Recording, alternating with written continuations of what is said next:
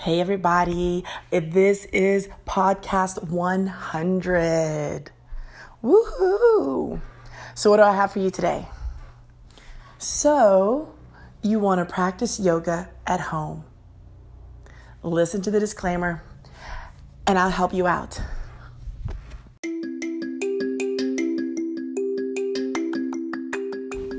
Hey you. So a little bit of FYI, a little bit of disclaimer. I'm not a professional, not at all. I'm merely a student sharing her life wisdom, her experiences with you, be they good or bad, whether you resonate with them or be like, I ain't never doing it that way. Just an idea. Take it what you will for entertainment purposes. All right. So with that said, and please don't be one of those people like, the devil made me do it. On with the show.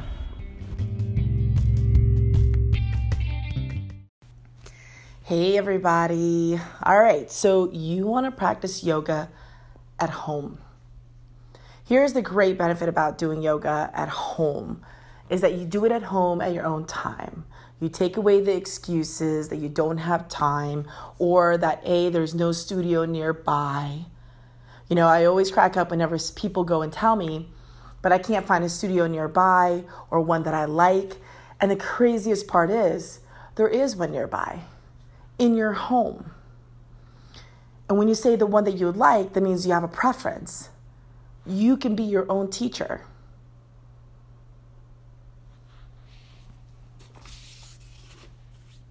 So this is what you do. All you need is just the space and the allotted time. If you live with people at home, children, spouse, whomever, roommate, ask, please at this time, do not disturb me. I'm attempting to do a 15-minute practice, a 30-minute practice, an hour-long practice. If you need to set a timer outside to let people know until this dings, then you could bother me. Then you could disturb me. Then you could interrupt me. Let's say that. Then you could have my attention. Let's say that. You'll just need a yoga mat. And I ask that you don't go out of your way buying a $75, $100 yoga mat.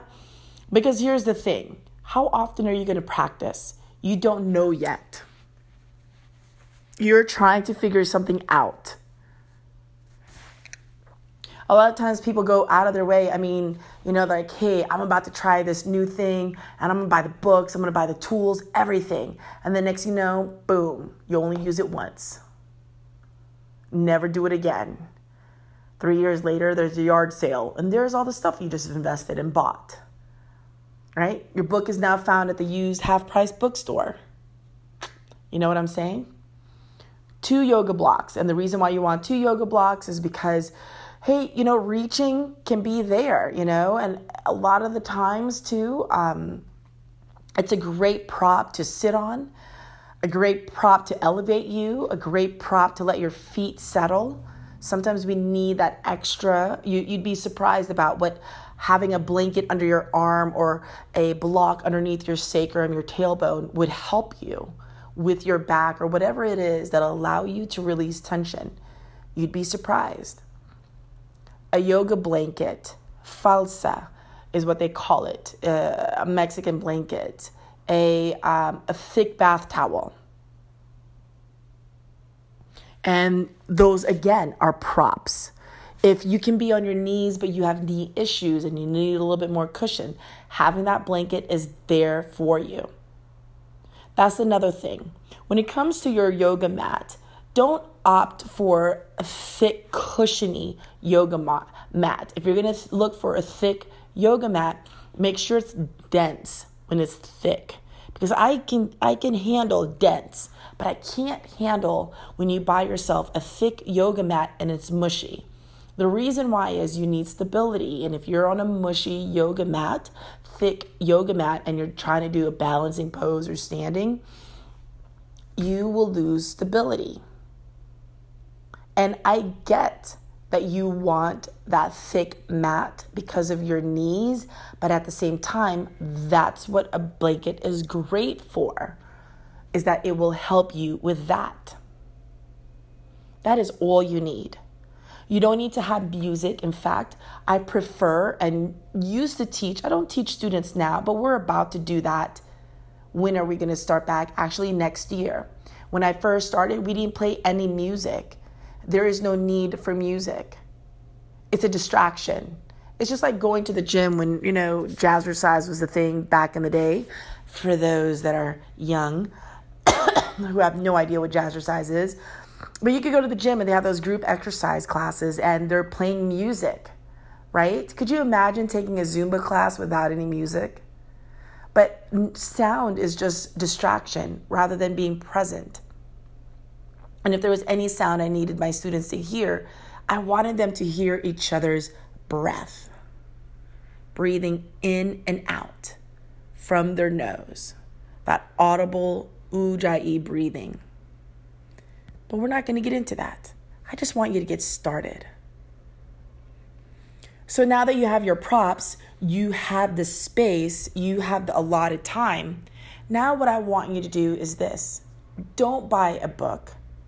What I do want you to do is, since you are listening at my podcast on your phone or on your laptop, desktop, you have access to the internet. You have access to YouTube. Go to YouTube. And on YouTube, you could go and search for gentle yoga. In the description, I'll give you some other listings of other teachers you could look for on YouTube that can help you. Like I don't really know her name off top of my head right now, but there's a really good one that I would love for you to follow. But look for gentle yoga. When it comes to yoga, yoga is not a fitness level. It is a practice level. So if you are just beginning, you should always start at the beginners and work your way up. Because at the end of the day, it does become a preference. It's funny because so many people, as much as they want less stress, they're tired of always giving their all. It is funny how we always go towards a workout that makes us sweat. Right? They want things that pushes them to go harder. They want it where even when we're doing yoga, everybody wants to do the extra stretch. And I'm just like, why? Didn't you just injure yourself? But you're going for the extra. So you start off in gentle. And there's nothing wrong with you starting off in gentle and doing the ones that you can do. Gentle, all level, it really varies per teacher. Not everything that is gentle feels gentle. Not everything all level is all level. It's doable, but it is not gentle. It is not all level. So perspective is different.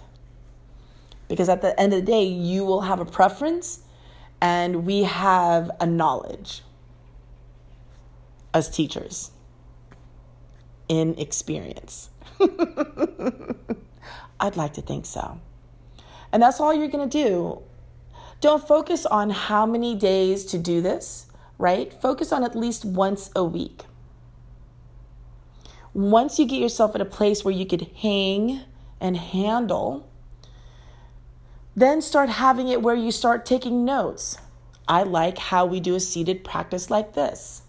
I like the ability to go on my knees here. I like the ability of this and this and this. Go for what you like. Go for what you like.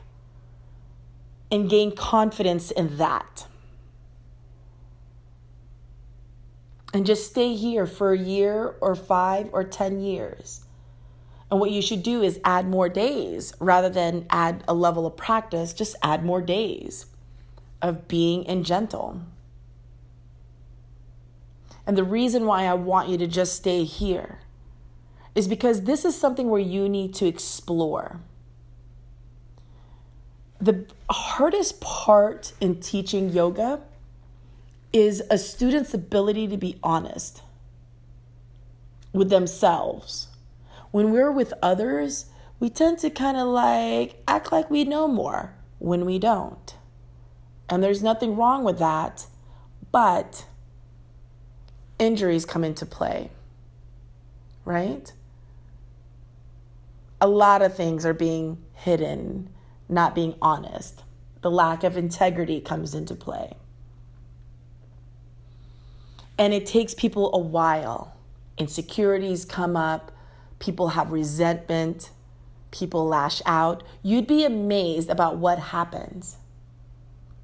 I get students all the time. They swear to me that they are able and capable. Tell me all the time how much they really want to do this. And the next thing you know, when that time comes, when they are being challenged, they start to get upset. They start to get mad at me. They start to speak against it. But the thing is, that's not my fault, right? That's not my problem. That's yours. And that's what exactly happens in a practice. Here's the thing.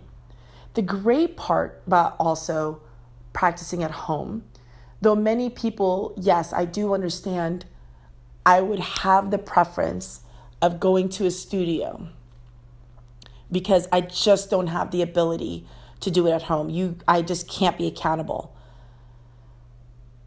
And that's the thing too. That's a challenge to look into. That is something to work on. And all you got to do is work on it once a week. Right? Why are you struggling here? Why are you being a brat here? Why aren't you having control here? Why aren't you gaining confidence here? What is it about here, just you, are you scared of?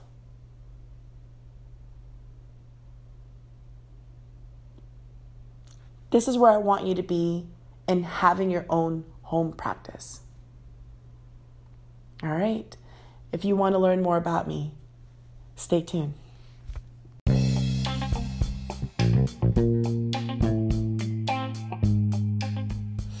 Hey everyone.